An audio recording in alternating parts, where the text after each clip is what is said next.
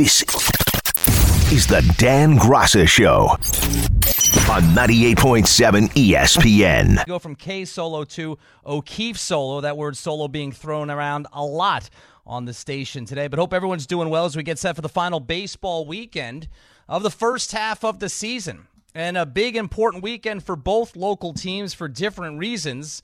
The Mets looking to keep the momentum going, and they start late night tonight, a 3-game weekend series against the West Coast version of the Mets, the San Diego Padres, a high-spending team, high payroll, lot of big names, lot of star power, and a sub-500 record. The difference is, at least in the last week anyway, as we know, the Mets have started to turn things around. So it's a big weekend for the Mets to see if they can keep that momentum going.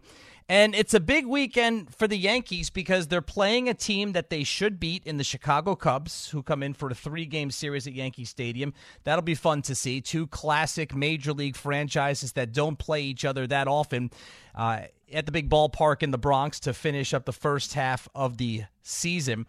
But the Yankees, while the Mets are looking to continue their momentum, the Yankees are just looking to get some momentum.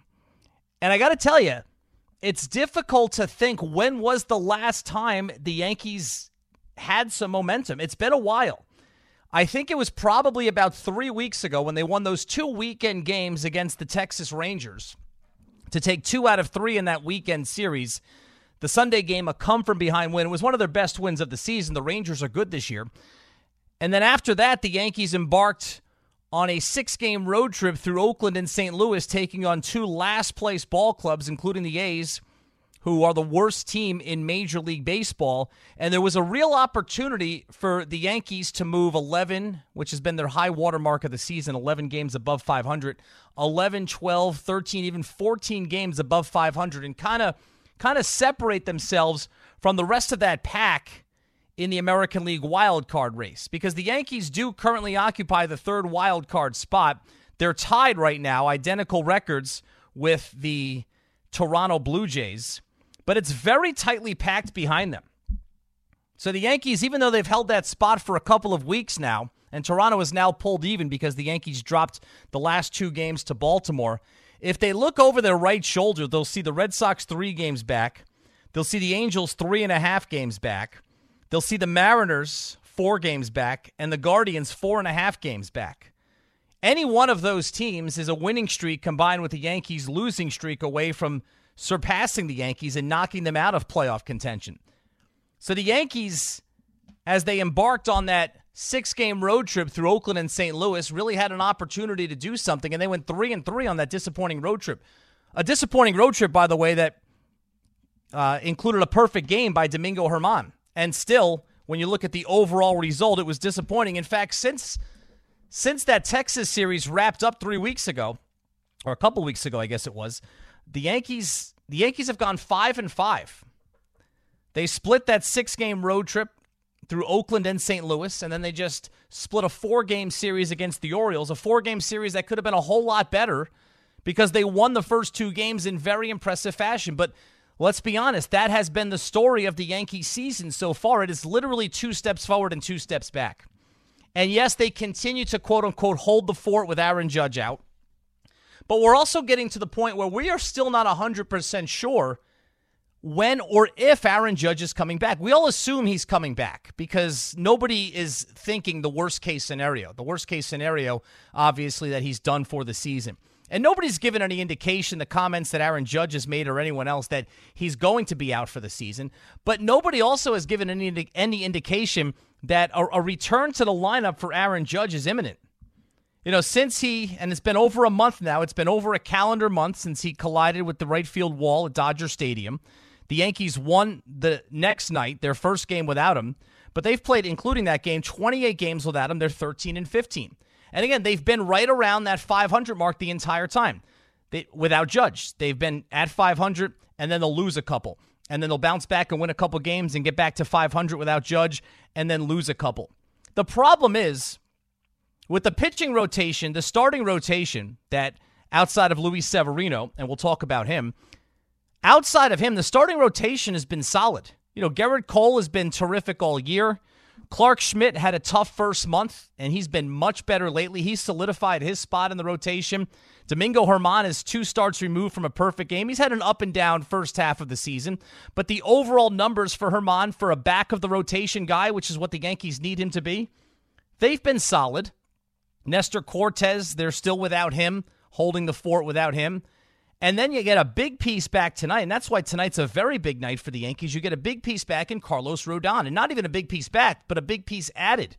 I mean, this was, outside of re-signing Judge for his record contract coming off of his record-breaking season last year, the Rodon signing, 6 years, $162 million, those 2 moves essentially were the Yankees' offseason. You know, they brought Judge back because they had to. And they added Rodon to be the number 2 starter in a rotation that hopefully would have included Nestor Cortes continuing to pitch at an all-star level, which he did last year. That hasn't happened, even before the injury. That hopefully would have included Luis Severino pitching at the level he pitched at last year when he wasn't injured. He was very good when he was healthy last year. But outside of Severino's first 2 starts, that hadn't happened. And it was also a rotation that was supposed to include Frankie Montas. And remember him? Yankees gave up a lot for him at the trade deadline last year. He was bad right away, and then he got injured, and then he got even more injured, and we don't know if we'll ever see him again. So the Yankees' rotation plans have not played out, yet their rotation has been good because of guys like Randy Vasquez. Johnny Brito was good earlier in the season. Like I said, Clark Schmidt, after a rough start where it looked like he wasn't long for the Yankees' rotation, is very much a part of the Yankees' starting rotation right now. And they've been anchored by Gerrit Cole, who, except for a tough inning here, a tough inning there, a bad moment here, a bad moment there, has been everything the Yankees could have wanted this season as the ace of their staff. And now you get the guy who, on paper, when you drew this whole thing up at the beginning of the season, was supposed to be right there behind Gerrit Cole in the starting rotation, in Carlos Rodon. And earlier this hour, you heard Michael Kay go through the numbers. I mean, Rodon is a guy who the last 2 years has been one of the best pitchers in Major League Baseball. That's why he was one of the biggest prizes on the free agent market in the offseason. And the Yankees know they don't spend money like they used to. And I don't know if that's the worst thing in the world, to be honest with you, because they didn't always spend money the wisest, and there's a lot more money flying around right now. But they spent money here.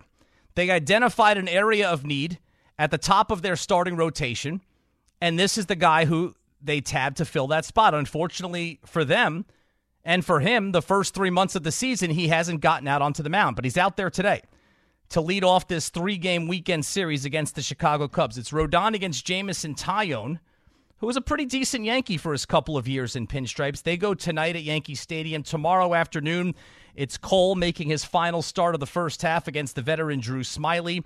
And then on Sunday, it'll be Germán against Kyle Hendricks in another matinee at Yankee Stadium. And then they head into the All-Star break. And it's not a usual All-Star break for the Yankees. You know, we're used to seeing during introductions of the American League rosters before the All-Star game, 4 or 5 Yankees at a time being introduced. Not the case this year, just 2. And you don't even, I don't even think Judge will be out there. I don't even know if he'll be out there in Seattle for the introductions. But you got Judge and you got Gerrit Cole, and that is all the Yankees' representation at the All-Star game this season. And I don't even know if Cole will pitch because he's pitching tomorrow. You figure he pitches Saturday, 2 days rest before the All-Star game on Tuesday. There's a very good chance that you won't see any Yankee in the All-Star game this year. And that's just weird because it's not like they're having a terrible season. You know, they're holding the fort, as we continue to say. They're holding the fort without Judge. Their record is 48-40. Their record is solid. You know, they're on pace to win around 90 games, which in most years gets it done to get into the wild card spot. But when you look at the totality of where they are right now, something is going to need to change. I mean, the biggest thing that you hope for to change is the return of Aaron Judge. Obviously, that just is the most obvious statement in the world. If they don't have Aaron Judge, then I think everything else is a moot point.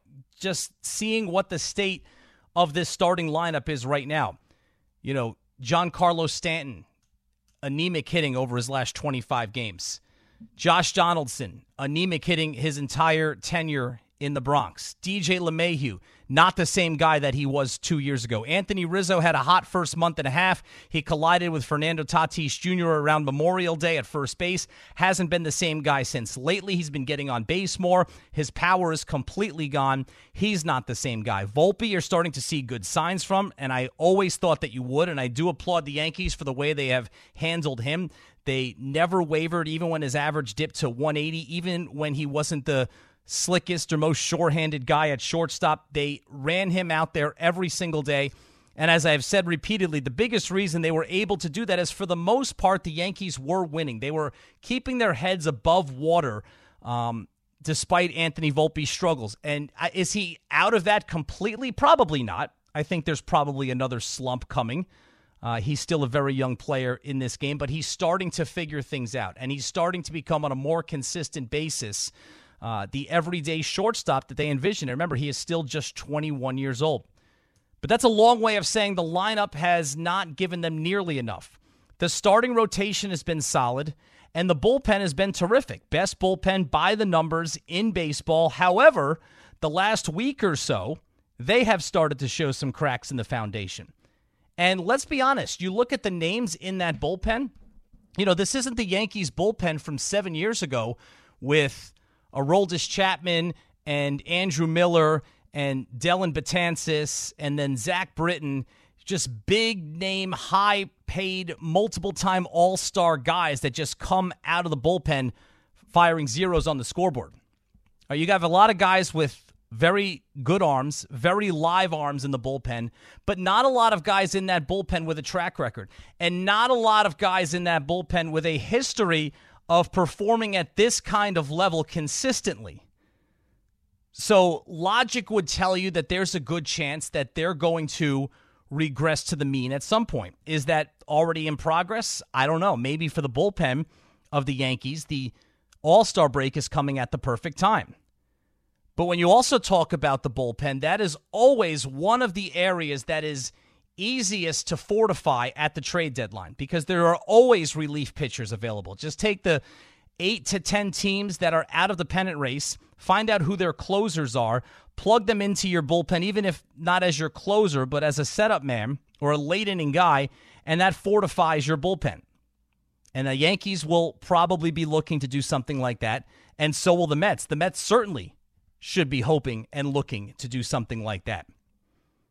So the Yankees beginning their 3-game series against the Cubs tonight. You look at, this was interesting. I just saw this on Yes during the pregame show. The Cubs have never won a game at Yankee Stadium. The Cubs are 0-12 all time at Yankee Stadium, and that includes 2 World Series appearances. But even since interleague play began in 1997, the Cubs have never won at Yankee Stadium, neither the old stadium nor the current Yankee Stadium. I mean, that's amazing. I actually thought that growing up as a baseball fan, there were always these ridiculous statistics of futility posted by the Chicago Cubs. First and foremost, the fact that they hadn't won a World Series since 1908, but there was also they hadn't been to the World Series since 1945, and on and on and on. I thought most, if not all, of those crazy Cubs futility statistics went away when they finally did win the World Series in 2016, but apparently not. This one still stands. Now, will it last through the weekend? They're 0-12 all time at Yankee Stadium. The Yankees absolutely have to win this series, and it wouldn't be the worst idea in the world to sweep a Cubs team that is below 500, is 40-46, and yeah, I guess technically they're on the periphery of the National League wild card race. But the Cubs are not in the same position, even though record-wise they're right behind the Mets. They're not in the same position as a team like the Mets. They're not a team that is primed to go for it. The Cubs are a team that has had to scratch and claw to get their record to 40-46. So that's who the Yankees are facing this weekend. And they didn't take advantage of the opportunity in Oakland against a terrible ball club. They didn't take advantage of the opportunity in St. Louis against the last place ball club. They had a chance to really pick up some ground and even pull even with the Orioles if they could have won the final 2 games of the series at the stadium. They were unable to do that. So now can they take advantage of another subpar opponent coming into Yankee Stadium in the Chicago Cubs? They have to, because this next stretch for the Yankees, And again, they're 48-40, and they are tied with the Blue Jays for the third and final wild card spot in the American League. They're 4 games behind the Orioles. They're a game behind the Astros, and they're tied with the Blue Jays for the third and final wild card spot, which actually is not a bad place to be, because if you're the third wild card team, that means you play in the first round the winner of the American League Central. And guess who that would be right now? The Yankees' old friends, the Minnesota Twins. But that's a long way down the line. The point I was about to make, starting tonight with this 3-game series against Chicago at the stadium, and then out of the All-Star break, the Yankees go to Colorado, another terrible team, for 3 games. Then they go to Los Angeles to face the Angels for 3 games. The Angels are all beat up. Mike Trout is hurt. Anthony Rendon is hurt. Shohei Ohtani was hurt for a moment. He's not pitching right now. He's still batting as a designated hitter, but they're a beat-up team. How healthy are they going to be a week and a half from now when the Yankees are out there? And then they come home for 3 games against the Kansas City Royals. Those are 9 games against, even though 6 of them are on the road, against eminently beatable teams. And then you add the 3 this weekend against the Cubs. These next 12 games are a golden opportunity for the Yankees, with or without Aaron Judge. Because the way you hold the fort without Aaron Judge and keep your head above water is you beat the teams that you're supposed to beat.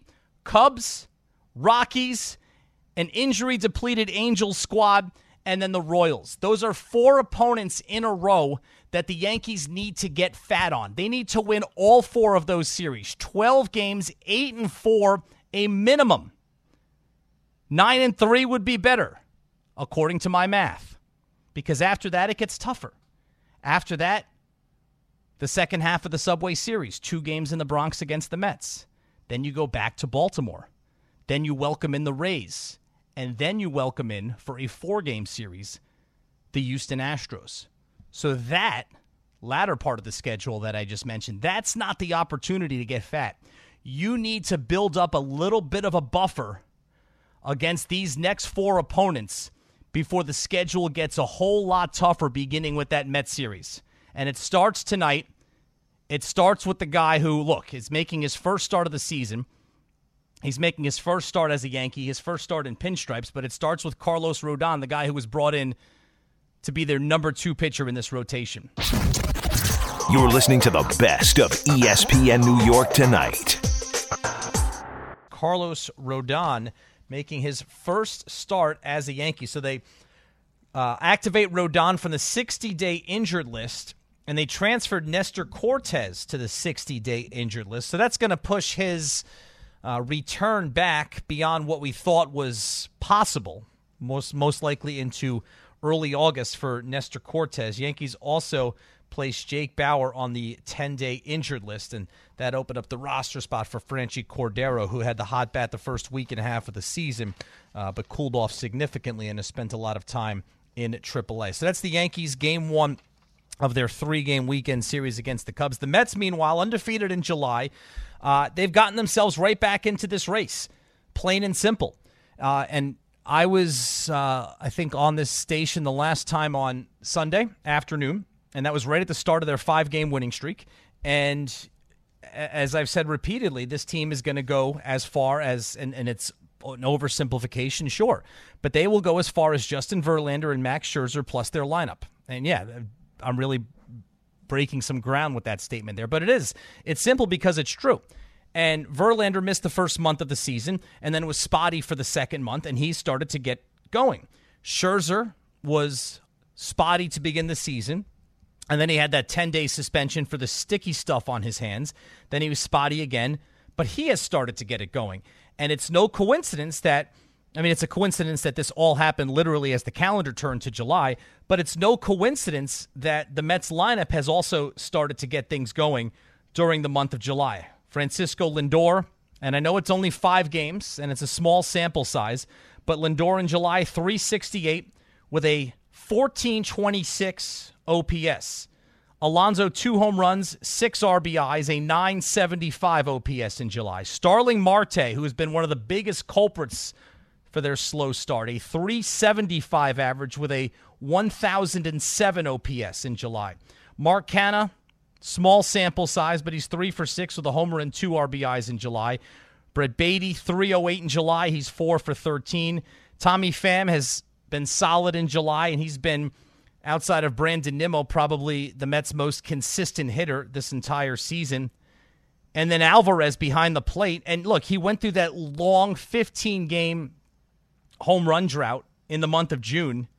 Final 15 games of June, didn't hit a homer. He's got 4 home runs in his 5 games in July, and he is on an absolute tear. 353 batting average, 4 homers, 7 RBIs, and a 1480 OPS. So the lineup has gotten going pretty much top to bottom. Jeff McNeil is still struggling, and he's the one guy you need to get going. Brandon Nimmo's struggling in these last 5 games with a 105 batting average, but he has hit 2 home runs, and Brandon Nimmo has been their best hitter this entire season. So the lineup has been better, and their top 2 pitchers have been better. And when your top 2 pitchers are better, it takes pressure off your 3rd starter and your 4th starter and your 5th starter. And we saw what Carlos Carrasco did last night. We saw what Kodai Senga did the night before. The pieces are starting to fall into place. And for the Mets, this is not a fluke, because this is a team that won 101 games last year and was supposed to contend again. So you're not holding your breath and hoping this doesn't end. You are really hoping that this is the start of something. Looking ahead to the Mets and the Padres, start of a big weekend 3-game series out in San Diego. It'll be Verlander and Yu Darvish on the mound tonight. Very good pitching matchup, a 9:40 first pitch. So we'll be together for the very beginning of that one. David Peterson against Blake Snell tomorrow night. Peterson really, and he's been back up for 2 starts. Tough first stint this season in the major league. Sent back down, came up 2 starts ago. And that start really against the Brewers gave them a shot in the arm. That was one of the things that turned the Mets season somewhat on its axis, because they were reeling at that point. And that didn't start the hot streak they're on right now, but it certainly did help. And he's been in the rotation since. So he starts tomorrow night, and then you get Max Scherzer against Joe Musgrove, old friend Joe Musgrove, tomorrow after Sunday afternoon at 4:10. So you get Verlander and you get Scherzer in this weekend series in San Diego. Scherzer's last 4 starts, he's pitched to a 3.12 ERA, 34 strikeouts, and 26 innings pitched. Much more in line with what the Mets need from him. And they're 3-1 in those starts. For the season, the ERA is still 4.03. But Scherzer, a big reason why things are starting to turn around for the Mets, and Verlander's been even better. Verlander, you could take back to the start of June, so his last 6 starts, he's pitched to a 2.65 ERA with 33 strikeouts and 34 innings pitched. Now, the Mets are only 2-4 in his 6 starts. For the season, Verlander, a 3.66 ERA. But if he's going to pitch to a 2.65 with about a strikeout an inning the rest of the way, the Mets will figure out a way to win those games. And the one thing about the Mets, and I know Michael Kay alluded to this early, but it's a good point and one worth mentioning. You know, you look at the teams around them in the standings. I mean, first of all, Miami, the Dodgers, and Philly hold the wild card spots right now. Miami's been a great story. They're 13 games above 500 at 51-38. They've been one of the great surprises in Major League Baseball this season, along with Cincinnati and along with Arizona. But do you think that those teams are going to keep up that pace in the second half? Maybe they will, and if they do, all credit to them. But I'm going to need to see more from those teams. Are they just a really good story and on a hot streak right now, or is this a young, athletic team? And I'm talking about all 3 of them. You heard Buck Showalter say about Arizona after the series sweep for the Mets that it was one of the most athletic teams that the team has faced all season long. So is Miami for real? Is Cincinnati for real? And is Arizona for real? You got the Dodgers in one of the wild card spots. You got the Phillies in the other. But ahead of the Mets are the Giants, and that was big that they took 2 out of 3 against them. That's why this week has been so good for the Mets. Not only that they're winning, but they just went 5-1 against 2 teams that are ahead of them in the standings, the Giants and then the Diamondbacks, who are actually in first place in the National League West, but barely ahead of the LA Dodgers. But Milwaukee is ahead of the Mets. The Mets, the Mets, if they continue at this pace, are far more likely to be an active buyer at the trade deadline. The Padres and the Mets are in a flat-footed tie. You look behind the Mets, you got the Cubs. I think the Mets are much more likely to fortify their team than the Cubs, than the Pirates as well. So where the Mets are in the standings, the fact that they did a lot of heavy lifting this week to get back to where they are. 6.5 games out of the third wild card spot, which is occupied by the Phillies. They just need to put themselves in position to improve this roster at the end of July. And this 5-game winning streak has done that. But it's very important. The Mets, what they did with their 7-19 month of June and their slow start, dipping, 10 games below 500. What they did was they essentially, for the second half of the season, and we're in the second half of the season. I know we haven't gotten to the All-Star break yet, but we're past game 81. What the Mets essentially did is they eliminated pretty much any margin for error the remainder of the season. So, yeah, winning 2 out of 3 is nice against a weak team. You've got to sweep those series now. You've got to make up for all the losses against weak teams earlier this season. Losses to teams like the Reds, teams like the Cardinals, teams like the Rockies. You've got to make up for those losses. Teams like the Pirates. Because you'll have the resources to do it if you can continue to stay in position. And they're in position right now. And then, of course, you need Scherzer to continue pitching like this. You need Verlander to continue pitching like this. It's amazing. I mean, how many calls did we get a week and a half ago that Buck Showalter needs to go? Buck Showalter, the National League Manager of the Year last year, who led this team to 101 wins. All of a sudden, he was the problem. The problem was nobody was hitting or playing well. Your top 2 pitchers, who are being paid collectively $87 million, were mediocre. Alonso was hurt and came back slow. Marte was non-existent. Lindor had flashes of power but was disappointing. McNeil was and still is struggling. You essentially had a one-man lineup consisting of Brandon Nimmo with some help from Tommy Pham and some occasional help from Francisco Lindor. How is any team supposed to win like that? How is any manager supposed to win like that? So at least over the last 5 days, we have heard the calls for Buck Showalter's job die down a little bit. All right, let's hear from you. Pat O'Keefe in for Dan, 1-800-919-3776. Let's start things off this hour with Spike in St. Pete. What's going on, Spike? Spike, you there? Some of the callers, like Buddha and I, we become friends off the air, and we enjoy you whenever you get a chance to speak. And I got this new TV package. One of my sons came over from Europe and brought it for me, and I get everything now, everything. So I can watch you whenever I choose to, which is a perk. So really enjoy your presentation. I appreciate now, in the that. Yankees, well, you're welcome. Look, I look at the statistics. Baseball's my second sport. Obviously, hoops is first. I think there's 10 guys hitting over 300 in both leagues. I could be off by 1 or 2. It's paltry, Pat. Batting averages are paltry. I know your age roughly. I'm probably twice your age or close to it. You have to reevaluate how you look at things. It's the batting average don't count. I don't know. To me, it still counts. But the game's changing. I think the Yankees have to get Judge back. It's really, really tough to watch them. They fundamentally don't play well. And it looks like a couple of these guys are washed. It really does. But I hope not. Donaldson is a whole case by itself. That sits aside. LeMahieu's a fan favorite, or was, and he just looks slow and old. But who knows? And the Mets, you hit it right on the head. Nimmo's been the most consistent Sands the last week or two, and they're shackled with those 2 contracts. They paid, one of my boys is a Mets fan, and they paid 30-year-old prices for 40-year-old pitchers, pretty much. That's the way it blows out. And I want to make one comment on the hoops because it's you. You have to explain to me, when you get to it later in the next block or 2, you have to explain to me why the NBA put in this ridiculous tournament. And I'm just saying it now for later, if you don't mind.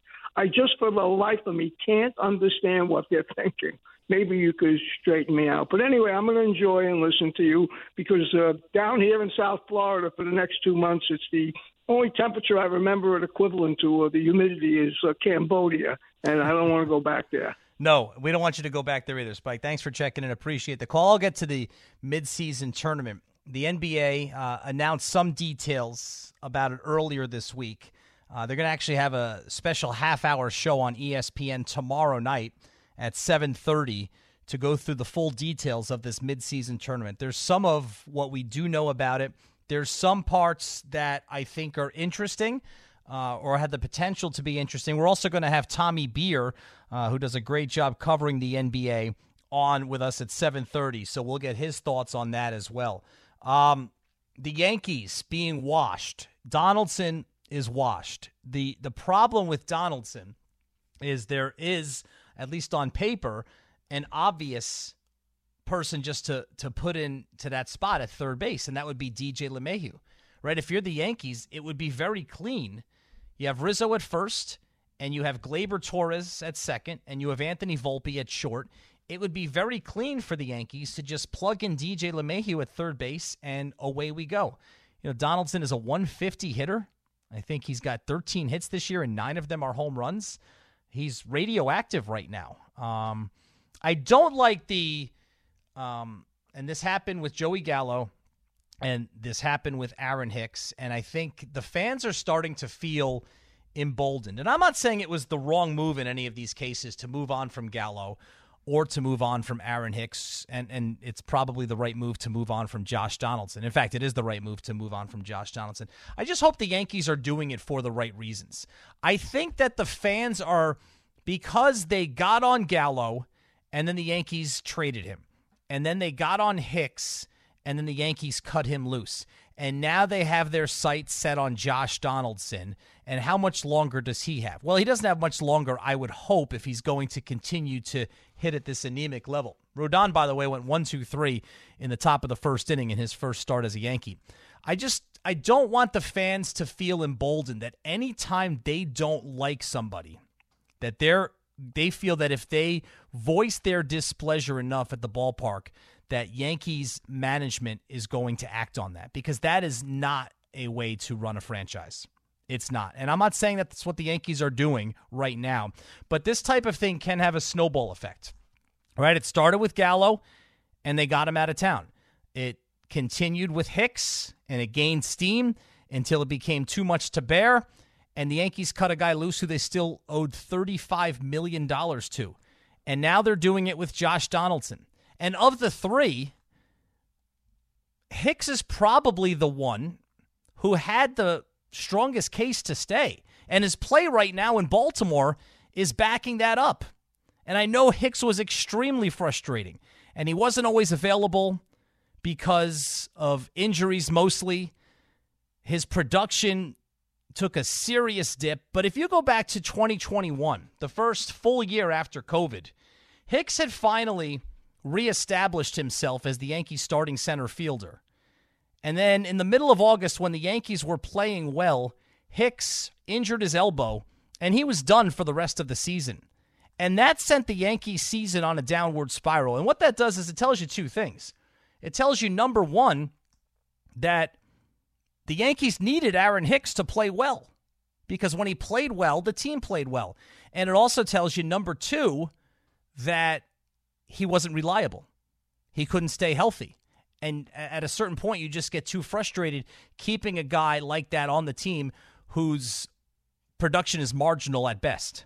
And then last year, he did all those stupid things. I mean, it crested at that Tampa Bay game where he dropped the ball in left field. He thought it went foul. He gave up on the play. He literally banged his head against the wall in frustration while the Rays circled the bases. And from that point on, the fans were never going to come back around on Aaron Hicks unless he got hot again, and he never did. But Donaldson, is washed. But the problem is, what are you going to do? Replace him with DJ LeMahieu? He might be washed.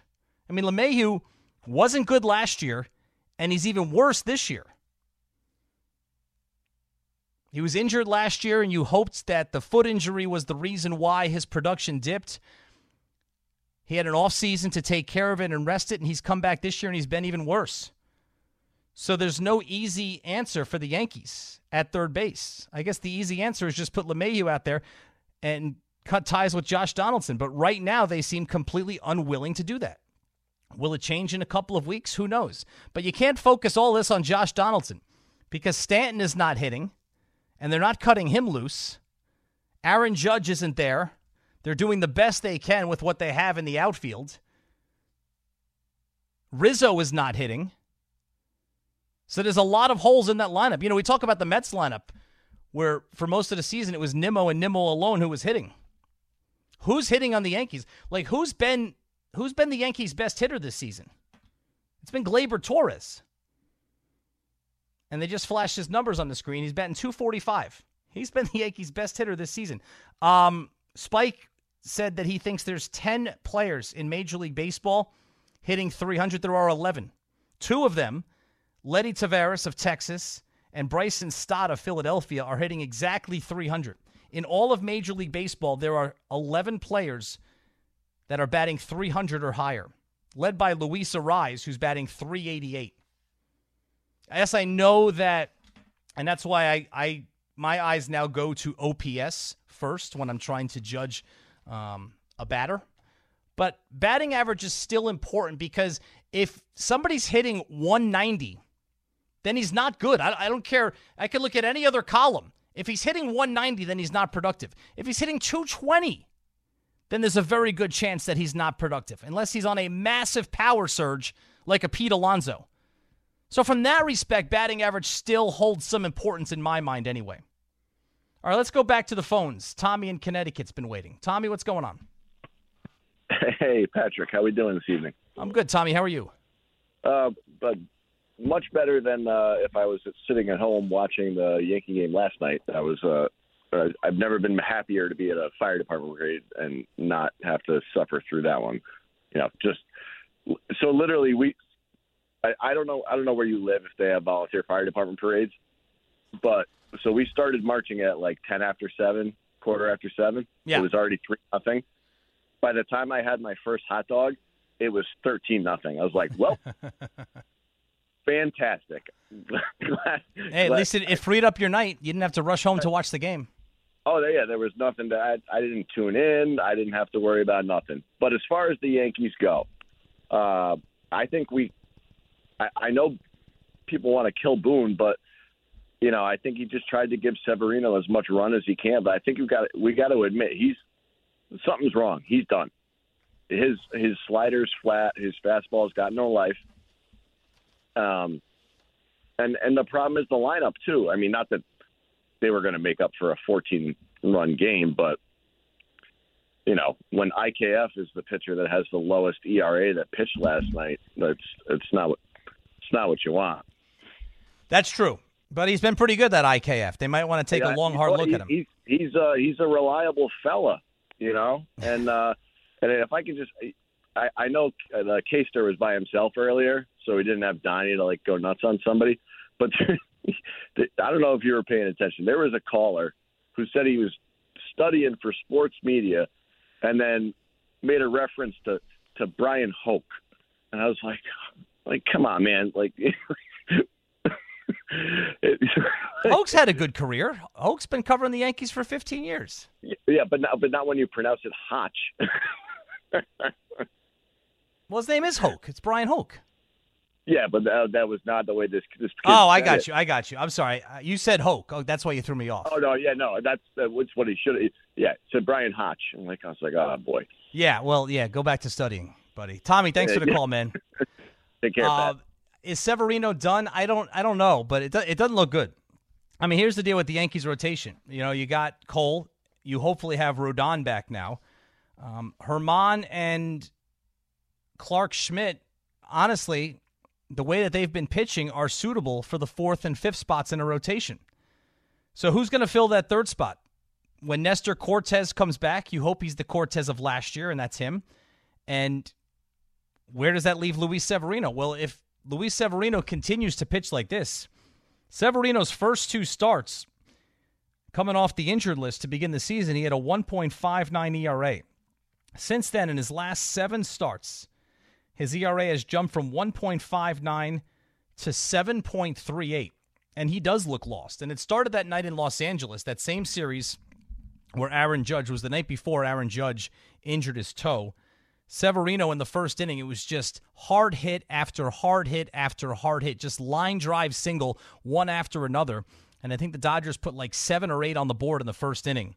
And ever since then, I think he's had one good outing in his last 7 ever since then. But, yeah, he looks completely lost. And then Albert Abreu came in and threw gasoline on what was already a pretty significant flame last night. And just like that, the Yankees, after taking the first 2 games of the series, lose the next 2 and split the series against the Orioles. You're listening to the best of ESPN New York tonight. All right, Pat O'Keefe back with you in for Dan tonight. Let's switch our conversation to the NBA. Frequent guest of the show, the author of What's on Tap with Tommy Beer newsletter, and just a man about the NBA, Tommy Beer joins us. Tommy, what's going on, buddy? How you doing? Doing well, Pat. How about yourself? Always great to have you on. I'm doing well, Tommy. Thanks. All right, let's get into it. Let's start with the Knicks. Overall, and obviously the 2 biggest moves, as you know, Obi Toppin out and Dante DiVincenzo in as a free agent signee. What are your thoughts on the Knicks offseason so far? Yeah, listen, let's start with Obi. It's disappointing. Obviously, 3 years ago when the Knicks made Obi Toppin the 8th overall pick in the 2020 draft, they didn't expect that they'd be issuing a press release today saying that they traded him for 2 second-round picks, heavily protected second-round picks at that. So obviously disappointing. They deserve to be knocked for that.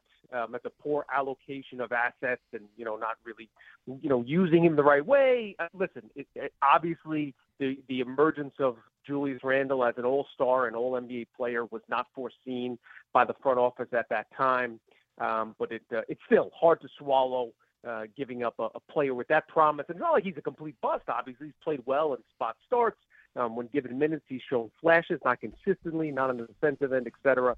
But giving up basically for peanuts is a tough pill to swallow. That being said, I think the front office would counter any criticism of that move by saying it's not strictly a trade for 2 second-round draft picks. It was made in conjunction. We really wanted Dante DiVincenzo. In order to bring Dante DiVincenzo aboard, we had to create a spot in the rotation. In order to do that, we had to push somebody out. That person happened to be Julius Randle, and we feel that DiVincenzo will contribute more to this team than Obi Toppin did. Not necessarily in the same position, obviously. DiVincenzo is going to play in the wing, better defender, better ball mover, better shooter. So those are the reasons to be optimistic. It depends how you slice it, but I do like the move of DiVincenzo.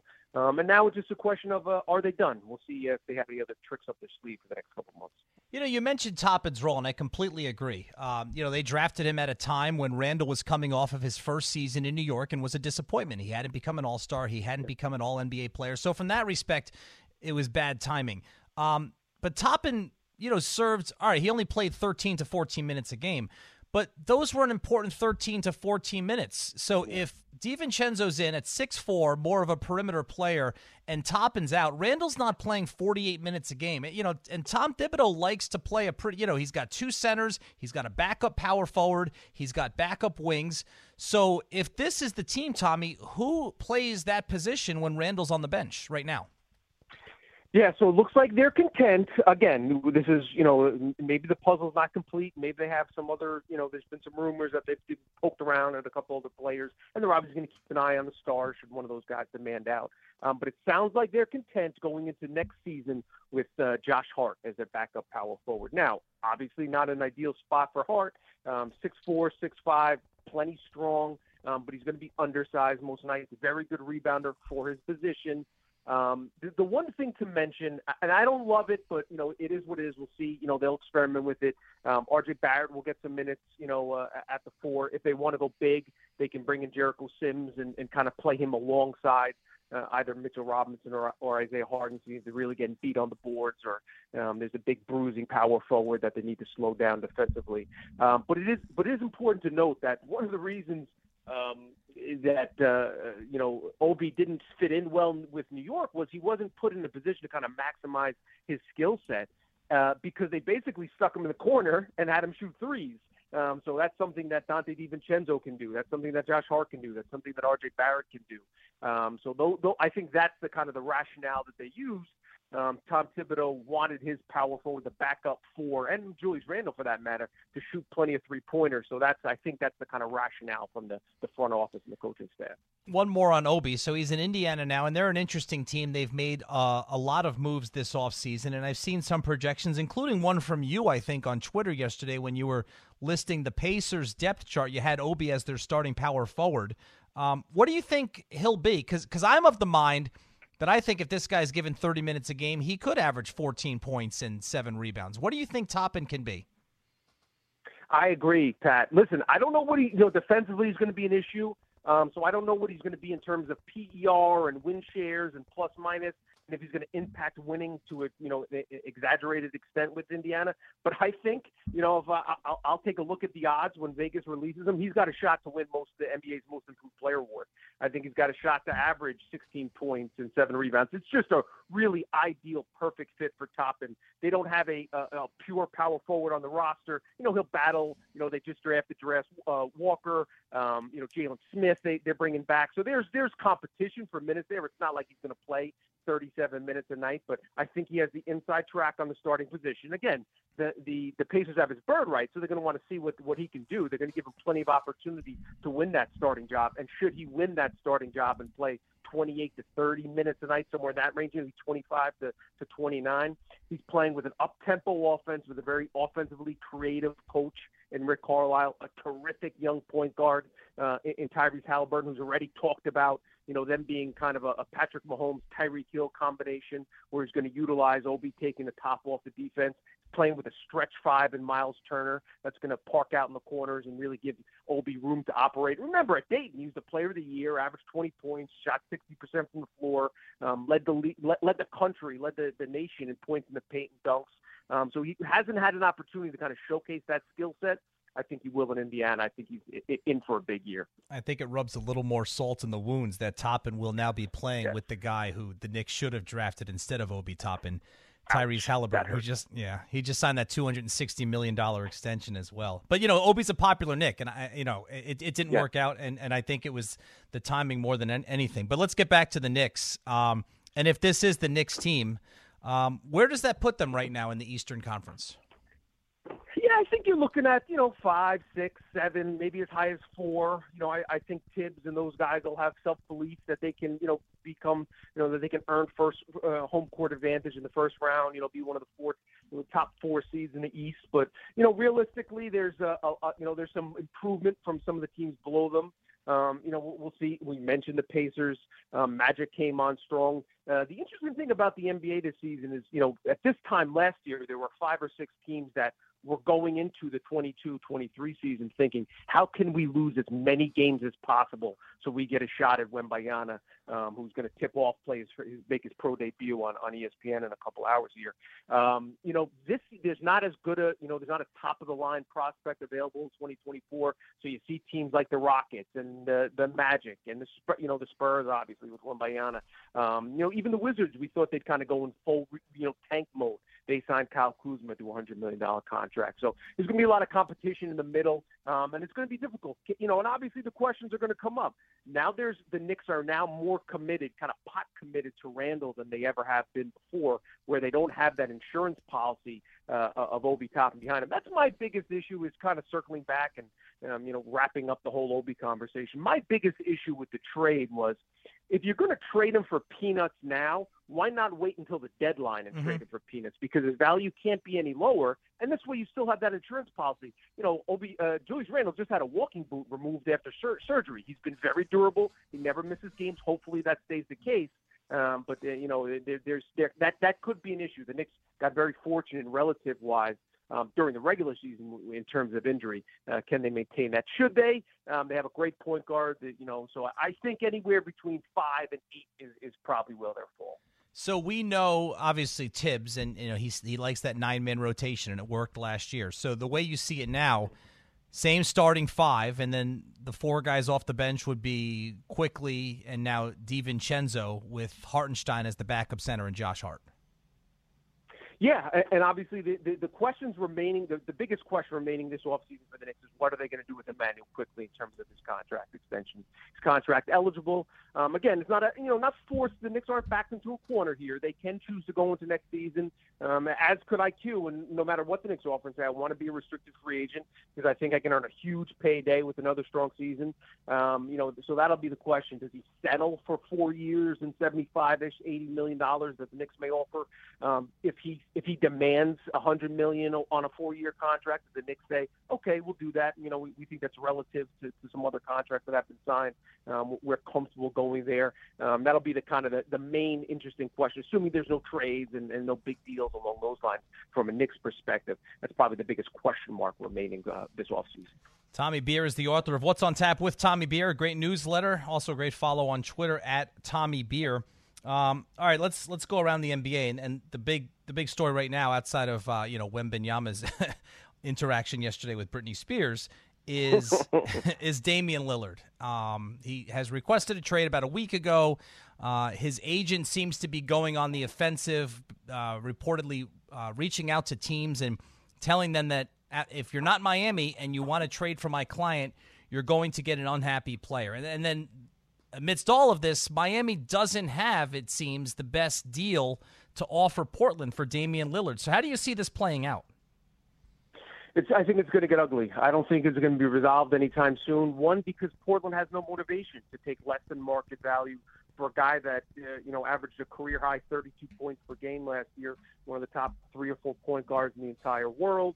Shot a career high effective field goal percentage, really still playing at a high level. The contract is obviously concerned from the Portland perspective. They did just draft Scoot Henderson.